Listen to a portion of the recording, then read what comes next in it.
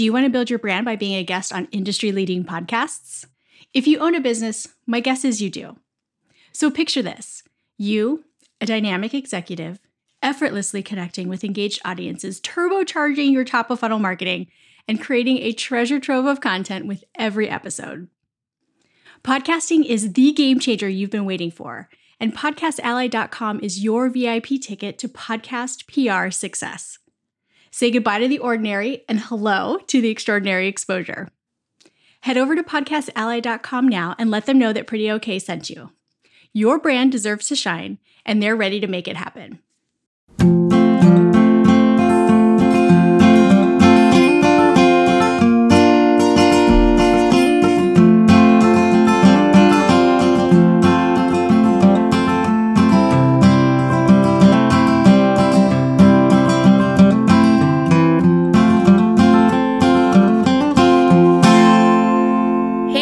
Welcome back to another episode of Pretty Okay Podcast. I'm your host, Samantha Welker.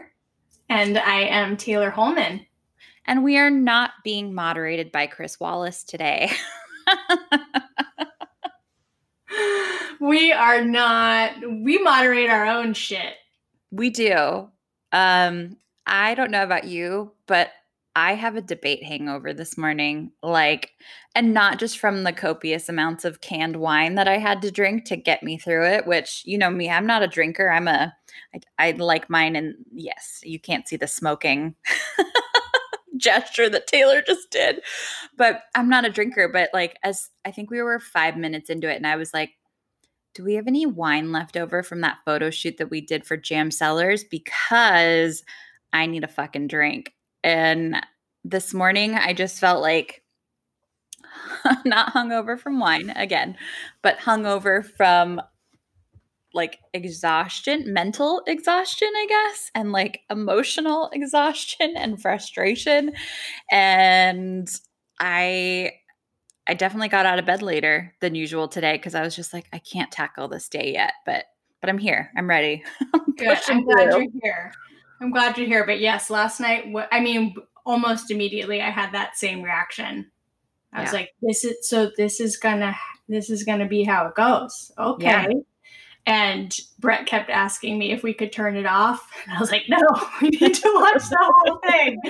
I will say that I'm really glad that the next debate is a town hall style. Yeah. Fingers crossed that it has a better outcome because well, it should because Trump's not there. Oh my God. But yeah, I think it is totally justified to be mentally and emotionally exhausted because we all just if that were happening in real life, we would have walked out of the room and be like, all right, old guys, fucking just you do you over there in that corner. Dude. But we couldn't walk out of the room. So It was like being yelled at the whole time. Yeah, it was a little bit like a car crash too, where I was like, I can't look away. But also I shouldn't be looking at this. And I wasn't even going to watch it originally, but Steven got home early from work yesterday and he was like, hey, should we turn it on? And I was like, all right, I guess I should. I know what it's going to be, but I guess I should. But I still wasn't quite mentally prepared for it to be that big of a clusterfuck and for it to take an emotional toll on me. I was just I felt drained afterwards because I'm like, God, I'm not excited about Biden. I know this is not a political podcast. I'm sorry. But I just he didn't give an Oscar-worthy performance, but it was still nothing compared to the dumpster fire that was just the toddler screaming over everybody. So if you're feeling emotionally drained today, although this will be about a week after. You're still feeling emotionally drained. I'm still feeling emotionally drained, guys. Even though this is Wednesday, this is a week after the debate that you're going to be listening to this. Just know that I'm still emotionally drained. Oh, I hate it. All right, let's pivot. Hard pivot. We could talk politics all day, but that's not why you guys are here. Yeah. If you want that, DM me and I'll have a private sidebar with you. Yeah. Just if you want rage about politics, just follow me on Twitter, guys. Sorry if there's like a weird hum in the background. I'm literally sitting next to my air conditioning vent and it's 95 degrees. But so sorry if that assaults your earbuds today, but at least I won't eat anything. Have you ever listened to a podcast where somebody eats? No, that seems like podcasting 101. Don't no crunchies. Yeah, no, granted it was one of my drag queen podcasts, so it's like not necessarily the most professional, but one time somebody was eating on it and I was just like, this is the most assaulting thing that's ever happened to my ears. I feel gnarly and intense about it. Yeah, I don't want to listen to someone chomping, let alone the other sounds that come out of your mouth. Not intentionally, but just, that's... Yeah. We solemnly do swear to never eat on this podcast. Yep, for sure. But how are you? How are things going? I can't really complain. I mean, I'm alive. I'm healthy. I still have work. I still have most of my sanity. Bitchin'. So, we're just going to keep on keeping on. But I am... You have really cool glasses on today. Yes, these are my Glorias, called or named after Gloria Steinem. They're really just computer glasses, but my actual glasses are called my Rachel's because they look like Rachel Maddow's glasses. So, I just... Did you name these or did they come named? No, I named them. I love it. I love your little feminist heart. Yeah, however I can sneak it in there, I'm gonna sneak it in. So I would love to get an actual pair of glasses that looks like this, but Warby Parker was sold out. Apparently, they're very cool. Now you need some RBG glasses. Yes, I have an RBG collar because my family dressed up. My family is very funny and quirky, and their Christmas photos every year. Well, we don't manage to take one every year because there's so much pressure to like come up with an amazing concept. Yeah. But after, what was this? I think it was 2018, right after Kavanaugh was appointed to the Supreme Court, we all dressed up in black robes, like academic robes. And we went to the high school my dad teaches at, went into the theater, pulled the stage curtain, and then took a Supreme Court photo. And then my husband, Brett, was Brett Kavanaugh, and he was slamming a beer while the rest of us are staged as like serious Supreme Court justices. And so naturally I was RBG. And so I have an RBG collar that my mom thinks that I should just start wearing for, why the fuck not reasons. I concur with your mom. I think your family sounds like a riot, and I'm very into that tradition. That's way better than the Kardashian Christmas photos, the themed ones. That's a way better idea. Yes. So I don't know that the Cusick Christmas card will happen this year, but we'll figure something. Maybe we'll figure something out. Yeah. That's a pretty good one, though. That can tide you over for a few Christmases because it's just that good. Yeah, people have told us that they don't expect us to ever top it. So now we're like, shit, that is so much pressure. That's a lot of pressure. Yeah. Yeah. All right, cool. Well, I'm excited about our topic today because I think it's something that, every business owner or creative entrepreneur kind of struggles with, and that's maximizing your content. Now, Taylor, when I say content, what am I talking about? Is this a trick question? No, it's not. I would never do that to you. Never. You'd never try to trick me. Content is really any images, video, copy, graphics that you are creating on behalf of your business with some sort of goal in mind, right? Mm-hmm. Like that intention can be something that can be measured in numbers, and sometimes that goal can just be that you want to feel like it worked. But content becomes content when there is a goal behind it. Mm-hmm. As opposed to just like sharing family photos, right? Like that's not so much content. That's just a photo that you shared on the internet. Why are you looking at me when you say that? Oh, I don't know. Because I like making eye Kidding. contact. I'm just Yeah, kidding. dude. I love it when you share. Well, okay, actually this creates kind of an interesting situation because for some people our personal lives are a part of our brand, Mm-hmm. right? Yeah. So I guess sometimes even sharing personal posts and pieces of content can be actually content. Yeah. Well, and I think it's exactly what you just said. It's sharing something that has a goal. And if you're sharing something that's personal with the goal of connecting to your audience and sharing more about you, that's content. When There you you're go. like, I have a private Rocky account that I share all my Rocky pictures on because I actually don't share that too terribly much of him on my main account. Um, and that stuff, it's like I'm not sharing that with a goal for anything. That's for the grandmas and whoever else likes pictures of my kid's face. But yeah, when if like you're a lifestyle blogger or you want people to connect to your brand on a personal level, as you should, sharing pictures of your family is totally content. So we are going to talk today about maximizing the content that you make so you're not spending 10,000 hours trying to come up with new pieces of content because who has the fucking time? Oh my God. Yeah. I mean, you and I are people who spend a lot of our time So creating much, content. so much time.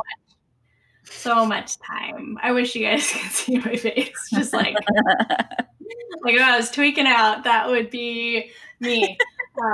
But it's our job to create content, and for your average business owner, that's not their job, right? Right. You have a lot more responsibility, and so you don't have the luxury of having 20 to 40 or more hours a week dedicated to creating all this stuff. So Right.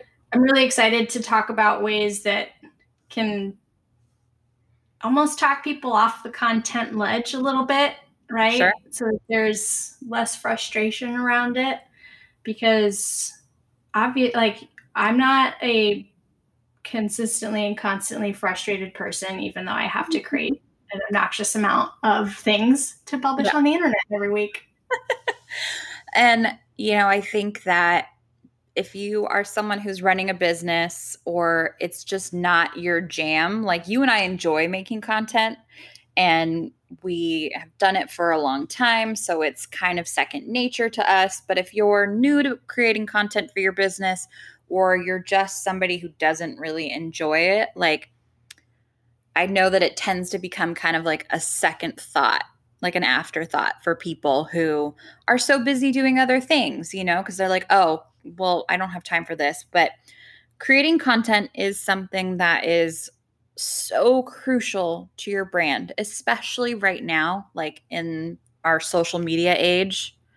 I think that a lot of people don't understand, like they know they need it, but they don't quite understand how beneficial it is. But because content has so many different purposes. Like we already talked a little bit about one of them, which was showing your personality. Like if you're sharing pictures of your family, connecting with your audience, but content has a lot of different purposes that I think we're going to touch on today. Yeah, and I mean, like you said, it's imperative that Mm-hmm. you get on this content train right now. I mean, when I think about the businesses that are doing okay right now with more traditional marketing channels and means being really limited, Mm-hmm. the people who are most comfortable with creating content and spinning up a digital marketing strategy are the ones who are doing fine. So I really think that it's a foundational piece of any modern business, but it also should and can be a part of like your fallback plan for, in case of emergency, break this fucking piece of glass and then, you have a plan to make sure that your business is still moving forward instead of standing still in time. Yeah, for sure. And, content, it has so many benefits for you. Like, you're never going to regret sharing content for your brand unless you share something like, awful and shitty, like Right? racist. Let's just say it, racist. But I mean, content can, it can show your personality to your audience. It can show your expertise. That's like one of my biggest things with content is I'm always telling people, like, use it to prove that you are a thought leader in the space. People are never going to know how smart you are or qualified you are or how much you have to offer if you don't shove it in their face with content.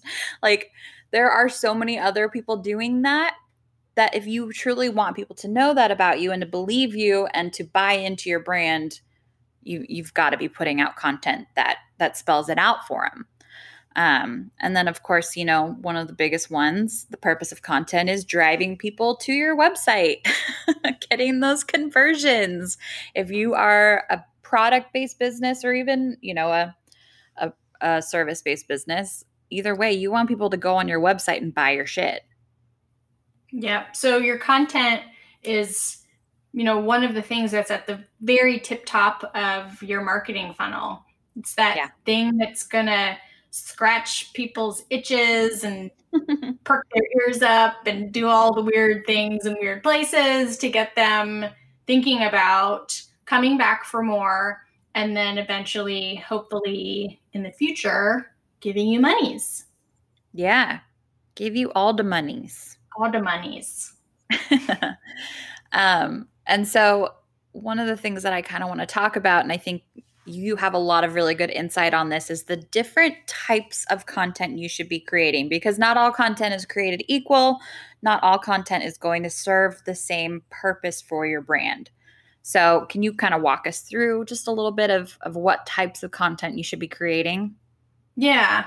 I mean, I like to talk about marketing in general in buckets, but when it comes to content, for sure, I think that's even kind of become part of the vernacular, is creating different content buckets. And when we talk about that, it's really just meant to help you visualize, okay, well, let's just say I have 3 buckets and they're each going to hold something completely different from the one next to it. Mm-hmm. So I think that there are 3 main content buckets in this for this conversation. And the first one is content that is really specifically meant to build your brand. And this is one of the types, or this is, I think, the bucket that older or more traditional marketers might not totally understand all the time when it comes to creating content for the internet. Raise your hand if you've had to beat your head up against the wall because some old fucking dude didn't get what you were trying to do. Yep. So when it comes to the brand building stuff, in general, I think this is definitely the bucket where you can rely on your gut and your intuition. Mm-hmm. Is this helping me build trust? Is this helping me or helping people feel more confident about my brand? Is this helping people see me as a thought leader? Those are not necessarily things that you can quantify with numbers, but if things are moving in that right direction. So there's a lot of stuff you need to create in the brand building space, mm-hmm. Which also is definitely tied into your brand recognition. That's also something that's just really hard to put tick marks next to.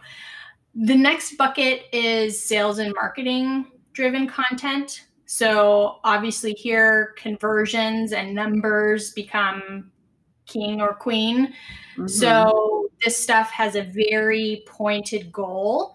And there's also money on the other. Money is usually the marker of success in that space. Right. Those conversions. conversions. Give me yo monies. Then the last one is SEO driven content. And the way you measure success in this space is your web number. Whoa. Taylor's not doing so hot on the words today. I'm not taking that out, FYI. No, you shouldn't take that out. That should be left in. Your SEO-driven content, you measure the success of that in the numbers that you see in your website's analytics. So that one's really, the intention is to drive traffic to a specific page of your website or landing page or product page. So those are the 3 different types of content buckets that I think every business owner should have. And I mean, like when Sam and I were chatting beforehand, each one of these buckets could have its own podcast episode where we really dive deep into the specific pieces of content you would create. But we have so much to chat through today that we'll leave it high level. If you're like chomping at the bits for more, shoot us a DM. We'll share a few more ideas before we dive into it deeper later. Yeah, we can break that down a little bit more. I know, even as you're talking about it, I'm like, well, let's talk about this and let's talk about this. And I'm like, no, we don't have time. No time. Come on. Where's Chris Wallace? Moderate my shit. Come on. Keep me on track. Just kidding. He didn't do that. But what you were saying about brand building content, like just one point before we move on to the next topic, but I am of the belief, and I know that other people have different markers for this, but I believe that content should be about 80% value, 20% hard sales, 20% pitching. Because the thing is that people don't want to be pitched to 24/7, They don't want to follow you to be like, hey, give me money. Hey, buy this. Hey, you should be providing value to the content that you're sharing and to your audience. And, then when those pitches come in and those hard sells, I always feel like that just makes it a better conversion when they've had so much time for that brand building content, that 80% that is providing value and showing them who you are and why they should want to buy from you, rather than just like, here's my product, click this button, So that's just my 2 cents on that guy. No, that's totally right. I mean, your brand building content is priming someone for the marketing and sales driven content. Yeah. So full show. So the biggest issue I think that people have with content is finding the time to create it.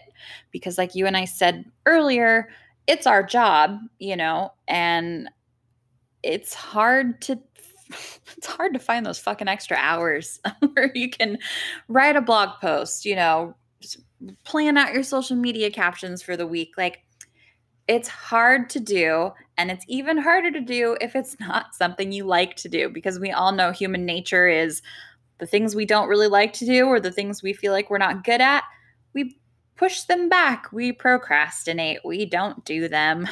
So, how do we find the time to create the content that our brands so desperately need? Existential questions, right? How do already busy ass people find more time in their calendar? When push comes to shove, one of the reasons, probably the biggest reason that I think people external to me think that I or they see me just create, like I said, an obnoxious amount of content on every given or during any given week. You have to be dedicated. You have to decide that this is just the shit you got to do, just as much as your bookkeeping or, your quality control on your product or answering your customer service emails. You have to just hold yourself accountable to it and keep yourself as much as possible. We're all human. Even I will, push something back every now and then, but you have to do your very best to just say, this is the deadline I set, and God fucking damn it, I'm gonna fucking get it done. And that is just That's a something. new shirt. That's some new merch for us right there. Yes. God fucking damn it. I'm going to get it done. Yes. I mean, it's really hard for people to hold themselves to deadlines, because when they are self-inflicted deadlines, you're like, well, I set it, so I can move it. But I treat deadlines that I put on paper as the fucking deadline. Yeah. And so that's how you quote unquote, find the time, is you just hold yourself accountable to it. I think that's step one, because if you don't like it, obviously you're just going to keep kicking it down the road. And then, just like your bookkeeping that you haven't touched in 12 months and now you hate yourself for it, you're not going to have published anything, and you're also going to hate yourself for it. Yeah, for sure. And this is, I like Asana for this because I'm very much like you, where I assign my own deadlines. And, my husband will be like, you're the one who assigned it. Like, you can move it. You don't have to stay up till 10 to finish it. And I'm like, no, God damn it. I'm going to finish it. And so I like to use Asana to track those things and keep those deadlines kind of at the forefront of everything that I do. So when I'm looking at my day, I'm like, okay, well, I can't do this because I have to write this blog post. Like, if I don't write this blog post, I don't get to mark it off. And I don't know if you've tried Asana yet, but when you mark things off, you get magical little flying birds and unicorns across the screen, and it's incredibly gratifying. Totally is. Totally is. I mean, I basically collect project management systems because some of my clients are on this one, some of them are on that one. But regardless of what brand I'm creating on behalf of, there is a digital calendar that has the either like turn-in date or publish date. Mm-hmm. And then what I personally do is, after that's set, I go to my paper calendar where I keep my daily tasks, because I love Dude, me a good I am pen the to same. paper. Love it. Yep. So I set the deadlines on my digital calendar, and then on my paper calendar, I immediately go like 2 weeks prior to it, sometimes more, and I write down, like, this is when I'm going to write this. Mm-hmm. And I personally like to give myself that 2 to 3 week head start, just in case some like real shit hits the fan, like real life happens and I have to move it. Then I worked in a buffer, but I still am going to, like, I write it in pen. My paper calendar is in pen. Like, that freaks people out. I'm like, no, that's how serious I am about getting this motherfucking thing done on this day. You are a special breed. Yes. So, I mean, that's what helps me, again, quote unquote, find time in what is an overscheduled calendar. Yeah. Yeah. And you can do it a couple different ways. You can build an hour into each day to map out your content, for the next day, or you can batch it where you dedicate each Tuesday, to planning out your social media calendar, planning out your blog posts, writing the blog posts that you have scheduled for the next few coming weeks.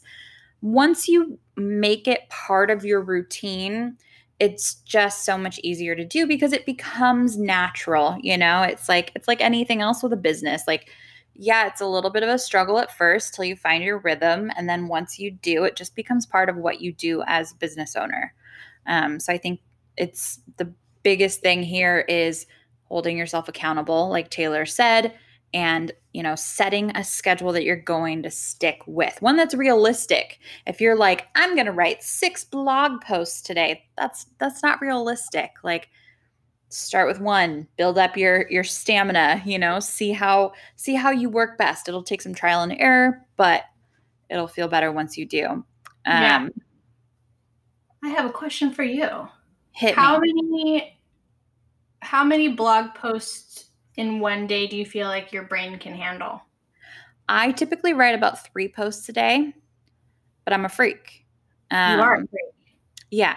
And it's it's my job. Like I write 96% of the content for Glitter Guide. And so for me, and there are different levels too. There's different content that takes longer to write than other pieces of content that are a little easier for me to throw together. So my job is a lifestyle website. So if I don't get the content done, there is no company. So True that. I've gotten pretty good at churning it out. And I actually really enjoy it. Like it's one of my favorite parts, writing blog posts. So it makes it a little easier. I would highly recommend everybody starts with like one or two a week and build up from there if you're not used to writing content because, and this is something we can kind of dive into later on a different episode, if that content doesn't have the elements to it that you need, like SEO, and having things that are going to provide that value, then what is the point? So it's not just about creating content, it's about creating good content that's purposeful for you and your brand. Yeah. I feel like my brain burns out pretty quickly, but I tend to not that the things that you write for Glitter Guide are not amazing pieces. Often what I'm writing about is like business and like marketing. Yes. So my brain conks out after like one piece, but my pieces also tend to be 800 to like 1400 words. Right. So I wanted to ask because I wanted people to like see, like, hey, what are Taylor and Sam pumping out? I mean, on any given month, I probably write 15 blog posts a month in total. Okay. And I do about 16 a week. But like you said, they're different. Well, they're different. Like, writing a post about quirky candles is a little different than writing about some like high level piece about marketing. But then, I do have posts that I dive a little deeper into. It's all, like I said, that variation. Here's some sales and marketing stuff. Here's some SEO content. Here's some brand building content about creativity. Like, it's an interesting balance, but it definitely leads to creating a shit ton of content because we have about 3 posts that go up a day. And one on Saturday. So plus newsletters, that's another one. So always creating a ton of content, but I love it and I'm here for it. And that's why we're going to talk about it because we're good at it. Yeah. Yeah. And what if you're not good at it and you hate it? What should you do? Think about outsourcing it or parts of it. Mm-hmm. Which in the grand scheme of things, I'm not going to lie, if you're working with someone who's really good, is not going to be cheap. Like Jillian and I are not cheap, but you get really high quality stuff from us. Like we don't fuck around with what we do for clients. I definitely know, I have heard of some rates of what people charge for blog posts, and I'm just like, you can't be making money off of that, and it's probably an absolute pile of dog crap because if it, like, your rates should reflect your expertise and your ability. And if someone is charging you $50 for a 500 word blog post, I'm going to go with that's a pile of poo-poo. And you should find someone else. I'm not saying that everyone needs to work with the most expensive social media managers or copywriters they can find. But if you are choosing to outsource something, I really, really want to encourage people to ask for samples. Like, if a good copywriter should be able to provide you with some metrics of some sort, even if it's just a strong client testimonial about what their content has done for them. Don't And actually also, because I saw this and I was like, a little bit of me died inside because the Google gods do not like duplicative content. So if Mm-mm. someone is selling a done for you blog post that other people can purchase, you do an about face and you run in the other direction Yeah. because they shouldn't be selling a product like that. It will ding you in terms of your, what do you even call them? However, Google scores you, right? It's not Yeah. like, this is your SEO score or ranking, but like, Yeah. do not ever purchase a done for you blog post or piece of content that is available for tens of thousands of other people to buy. Yeah. And if you do hire somebody to create original content for you, you've got to have a contract or, some kind of agreement in writing that they cannot repurpose that and resell it.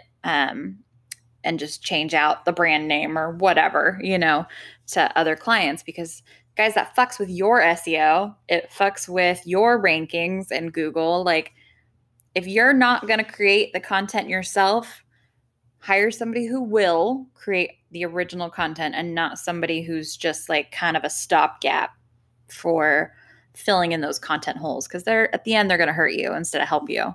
Totally. I actually, a few weeks ago, was checking my website analytics like I do on the regular, and I noticed that I had a new referring link. And I was like, what is this? And I clicked through and I saw what I found was a blog post that I had written for another company, republished in its entirety. Like with credits that I wrote it, but literally it was just copied and pasted onto their blog. And I was like, you take that down right now. Yeah. You republished that without my permission. And B, this was a tech startup. And I was like, shouldn't you know that duplicative content is a big no-no? Yeah. So for many reasons, I was just shocked to find that. But also, yes, so don't ever like copy and paste content, even if it was something that, you wrote. If you wrote it for someone else to publish or share, do not, you can write a unique introduction to it and then link out, but don't just straight up copy and paste it. Yeah. Yeah. And we could get into this with SEO and stuff, but the whole do follow and no follow link thing kind of comes into play with people creating, how do you say that word? Duplicative. Duplicative. I like that. I learned something new today.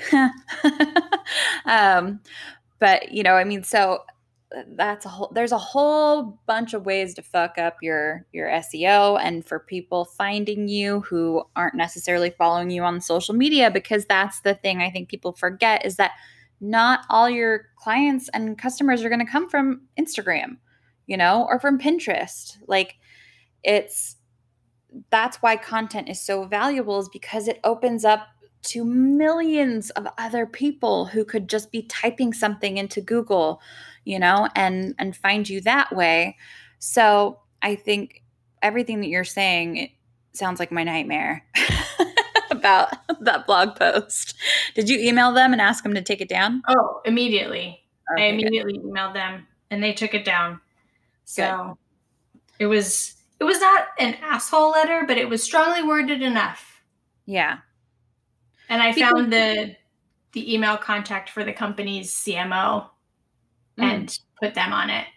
Nice. So I was like, I want you to know what your marketing team is doing, and you should be just as appalled as I am. Yeah. So, but it's just, that's lame, guys. Yeah. So, okay. Batch your time, set a regular schedule, outsource it if you can, but find a good quality person to outsource it to, like Gigi Copywriting. Gigi is the best. So let's kind of dive into the nitty gritty of tips for maximizing your content. And this is kind of a very hefty topic, but we're going to share our best tips. I know that for me, like I said, I create 15 to 16 blog posts a week.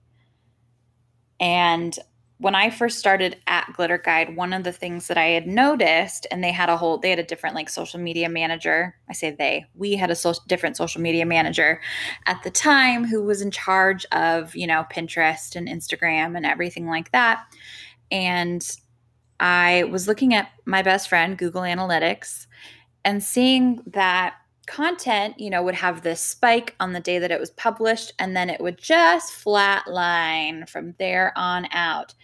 And there are two different types of content, right? There's evergreen content, and then there's kind of that more, do you have a specific marketing word for that timely content? Yeah, timely or like relevant content. Yeah. Yeah. So, that's stuff that is going to have a shorter lifespan than your evergreen content. Like it could be something seasonal. It could be something kind of about like a news article today about the debate, right? Like I don't really want to read that 6 months from now. So we create a variety of that kind of content because they both have their different benefits. And we have a huge following on Pinterest. I think we're at like 1.4 million right now. And that is where 60% of our traffic comes from.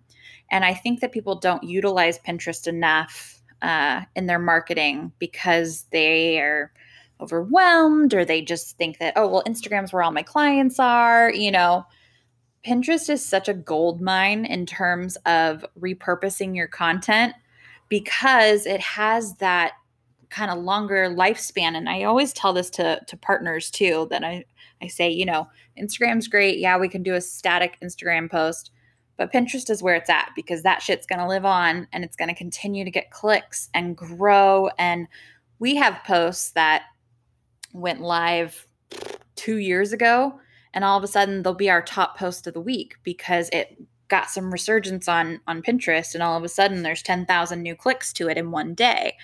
So for me, I think that Pinterest is a great source for repurposing that content so you can maximize it and squeeze as much juice out of it as possible. Yeah, and end scene. I think one of the roadblocks to Pinterest is the graphics. Sure. Right? Because like just as much as people hate writing, most people, are physically able to type words. Sure. But a lot of people who are able to physically type words don't feel able to create graphics. So if y'all haven't heard about Canva, the best. Like it is an amazing piece of, well, it's not even a piece of software, it's a web app. Sorry, that's so nerdy. Like it's not even a software, it's a web application. But it makes it super easy for you to create graphics to share on Pinterest. They have templates there. Even some of the apps that I have on my phone that are meant more or mostly for creating graphics for Instagram stories. Mm-hmm. It's like a very similar aspect ratio, or the dimensions between Instagram stories and Pinterest. So even if you feel like Canva is too intense for you, which I'm gonna really think that I'm gonna strongly suggest that it's not too intense for you. But you can also use an app that you would really reach for when you're creating Instagram story content, and then save that to your phone, get it onto your computer so that you can then share it on Pinterest. Because like, applause, agree, bow down, like you gotta reshare your old content, and doing it on a platform like Pinterest that turns it into an evergreen piece is really, really smart. Yeah. And with Pinterest too, because we'll share just images from a blog post, right? And put in the title and the caption and whatever. And then we'll also create specific graphics for that. And I create all my graphics on Canva. I fucking love Canva. I can't handle Photoshop. That's terrifying to me, or Illustrator, whatever the actual graphic designers of the world use. But Canva is brilliant, and it's got templates, so you just literally like type in the title of your blog post, drag an image into it, download it, you're good to go. So by doing that, it doubles the audience for the content because you're creating this graphic, you're sharing direct images. And then, of course, you have different boards that you can pin to. I love Pinterest, guys. Can you tell? But one of the other things I'll do is I'll create variations of graphics for the same post, because one graphic that reaches one subset might not necessarily reach this other subset. So if you have the time to create multiple graphics, this is something that I dedicate like a couple hours to a week, is creating Pinterest graphics for old content. I think it's just a really smart way to breathe some new life into your pre-existing content that you spent so much time working on. Totally. And if you are going to batch your time and create multiple graphics, then if you are using a social media scheduler, like Later is the one that I use, then you can go in and schedule out these pins to drip out over the next week or month, right? Yeah. So, like Sam talked about at the start of this section, where she would see spikes and then just a flat line, using tactics like this are a way for you to make sure that your content isn't flatlining the day after you publish it. Yeah, because that's such a bummer. Like, oh, cool, this many people saw it, and then nobody ever sees it again, because you guys, there's a lot of fucking content out there in the world. So you've got to make moves to get yours in front of eyeballs. That's just the way it is. There's no magic content fairy that's going to do it for you. No, it's definitely going through the motions. What's kind of your approach to repurposing, maximizing content? Yeah. I definitely am someone who thinks of blog posts as mostly because they take the most time, right? Sure. Like to sit down and come up with a concept and coherently write about it. So my approach is to start with a blog post and then break it up into smaller pieces so that I can reshare on different platforms. So I take the topic, like today on my blog, I just published a piece about 3 different types of couples and marketing tips for each. So I published it on my blog. It went out as an email newsletter. I posted about it on Facebook. I posted about it on Instagram. I storied about it on Instagram, and I pinned it on Pinterest. So from one blog post, I in total created 6 pieces of marketing content to share today. And then over time, I also like to do what Sam does and just, hey, if I don't have something to talk about, then if I'm always making an effort to write high quality pieces that are evergreen, that means they never are irrelevant. Right. So I can share it again at any point in time. And so that's essentially my content distribution plan for any new blog post. Like I make sure that I do all of those things. And I know that there are more options, because people could be TikToking or making reels or, turning their blog posts into a video to share on YouTube. I mean, there are a ton of options available for you to repurpose and reshare content, but picking the ones that are most likely to put your piece of content in front of your potential client or purchaser is the most important thing to do. So, yeah. So that is my approach. Overall, when it comes to the content I'm creating, I definitely follow the 80, whether you want to call it the 80-20 rule or if people have not read the book Jab, Jab, Right Hook. I mean, No. You haven't read that book? I mean, you don't actually have to read it because the long and short of it is give, and then only occasionally ask for the sale. So it's the same thing. Okay. So you don't have to read the 200 pages to learn that from it. But yeah, so in general, most of my content is a mix of general brand building stuff. And then, on occasion, I'm throwing a beefier piece out there. But sure. One of my personal go-tos that I started doing years ago is I simply use the introduction that I wrote for a blog post as the caption that I share on Instagram and Facebook. Because, I mean, really, they're serving. I mean, I have to add a call to action at the end of it to make sure that people know what they need to do in order to read it. But an introduction in a blog post really serves a very similar purpose as what you would share as a caption. So do the lazy smart thing and reuse what you already took the time to wrote. I do that too. But you took the time to wrote. No. Wrote it. Right. Did you wrote it? I wrote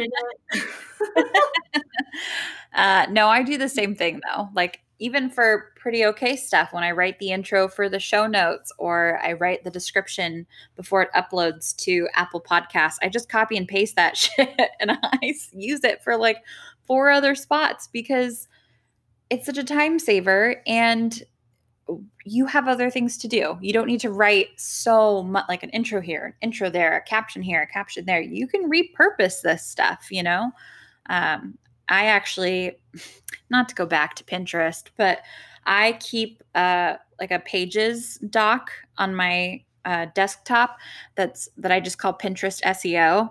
And so it's just snippets of SEO terms for Pinterest that I've used previously, like say we shared a roundup of mid-century furniture, so I'll have my chunk of SEO terms for that post. And then say like 4 months later, I've got another thing about mid-century furniture. I just reuse those. Like I save it. I have this ever-running doc of things that like, okay, well, this might come in handy later. And then I don't have to sit here and retype it all out. Totally. So, we're all about the lazy smart way to do things here. Time management. Yeah. And actually, the other thing that I do, not nearly as often, but, it is something that I probably should do a little bit more, is because of the way that I tend to format my blog posts, where it's an introduction and then like 3 to 5 body paragraphs where each body paragraph talks about something different. I mean, if I have 3 body paragraphs, then that in itself could be 3 different captions that I share on social media that still are pointing back to the same blog post. So don't be afraid to get in there and dissect something that you wrote and, figure out ways to make it look different. Right. So, because the truth is that our content only gets seen by a small percentage of our audience when we share it. So the likelihood that anyone is seeing stuff over and over again is so low.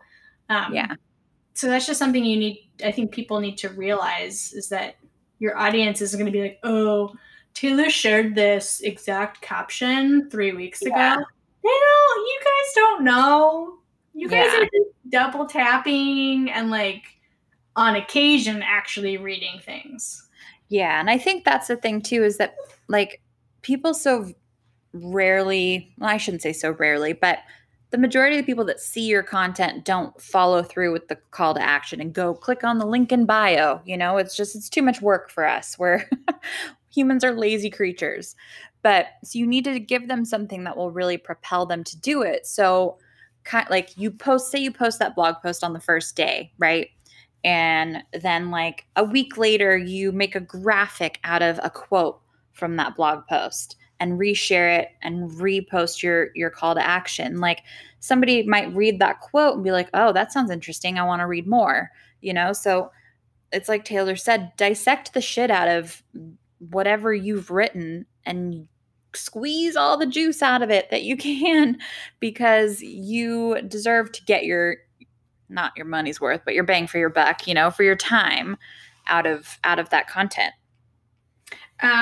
Question. Yeah. Do you ever boost posts? No, not really. I know, like, I know it's obviously beneficial, but I don't do it. Every once in a while, we'll do a Pinterest ad for something really specific, but no, not too often. We kind of rely on that organic traffic. Yeah. I mean, I on occasion have boosted things, but I boost them with an audience that I set up. Mm-hmm. And so one of the things that's one of the things that I don't think, one of the steps that I don't think people will actually go and follow through. If you are clicking boost and giving Facebook your money, don't just pick the default of what they're gonna, or the people that they'll show your piece of Yeah. content to, because I have done that, and I have clients who have done that, and then when I go and I look through who is engaging with it, it's total crap. Yeah. So if you are going to boost a piece of content, please be sure to go through the motions and take the time to set up a custom audience where it's actually people who might engage with you in the long term, as opposed to just like Joe Blow 745 who's based in Right. who the fuck knows where. Yeah. And I shouldn't say that we don't boost posts, because we do actually boost our holiday gift guides each year. And I always set up like a target audience for that, you know, not just because our gift guides are like home, lifestyle, beauty, right? They're categorized. So I don't just pick like beauty as my target audience. I'll pick people who follow Sephora and Ulta and Dermastore, and but then also people who follow, you know, Style Me Pretty, or like publications that are similar to Glitter Guide, because just because somebody follows Sephora doesn't necessarily mean that they're going to be in your ideal audience for a beauty gift guide. So I think we should do a whole episode maybe on Facebook ads and all that stuff, because it is nitty gritty and intense. And you know, I've had a lot of success with it, working with other brands, but I think it's something that is so confusing to so many people. Yeah. I have a go-to friend who that's all she does is Facebook advertising, because I feel like even though that's one of my 30 tabs that lives on my browser every day, I feel like every time I go in there, something is different. Yeah. And when interfaces change, I get thrown off because I'm like, no, my brain had already made this mental map of like, this is what I need to do. And now they've changed it. So I would love to do an episode really diving into like the purpose of advertising and expectations around it and how you use it and all that kind of stuff. So Yeah, I think that the way Facebook ads is set up, and if you don't know, Facebook owns Instagram. So if you're doing Instagram ads, they're also through Facebook. Their interface is not intuitive. It's not super user friendly. Like, it's definitely geared towards a very specific subset of marketers who have specific skills. So if you're a business owner who logs in there, you're just going to look at it and go, what the fuck? And turn around and leave real quick. So I think that would be something beneficial we could talk about at some point. Yes. So, I think I only have one more tip, Hit it. and that is to use calls to action. CTA. Because CTAs. Because if you are not being explicit about what it is you want someone to do after seeing this piece of content, then it's like if a tree falls in the woods and no one's there to hear it, does it actually make a sound type conundrum? So, people, like we've talked about, we've used this word many times in today's episode. People are lazy. We all really want to be told what to do. And so using CTAs is a great way and a very simple step that you can take to help maximize the engagement that you're getting with any given piece of content. Yes, for sure. People need that nudge, that extra push. And I know that it's 2020 and people have been using the internet for a while now, especially Instagram, but there are still people who just don't understand the concept of, wait, where's my link in bio? What's a link tree? Like there are, everybody's got different things in their bio these days, which can make it a little confusing when you're posting on Instagram. But I think spelling shit out for people is always going to help your brand in the long run. Just assume people are dumb. Let's be honest. Not dumb. Nope, dumb's good. I'll keep it. That was great. Sam looked away while she paused and she's like, nope, I'm back. Yep, dumb is good.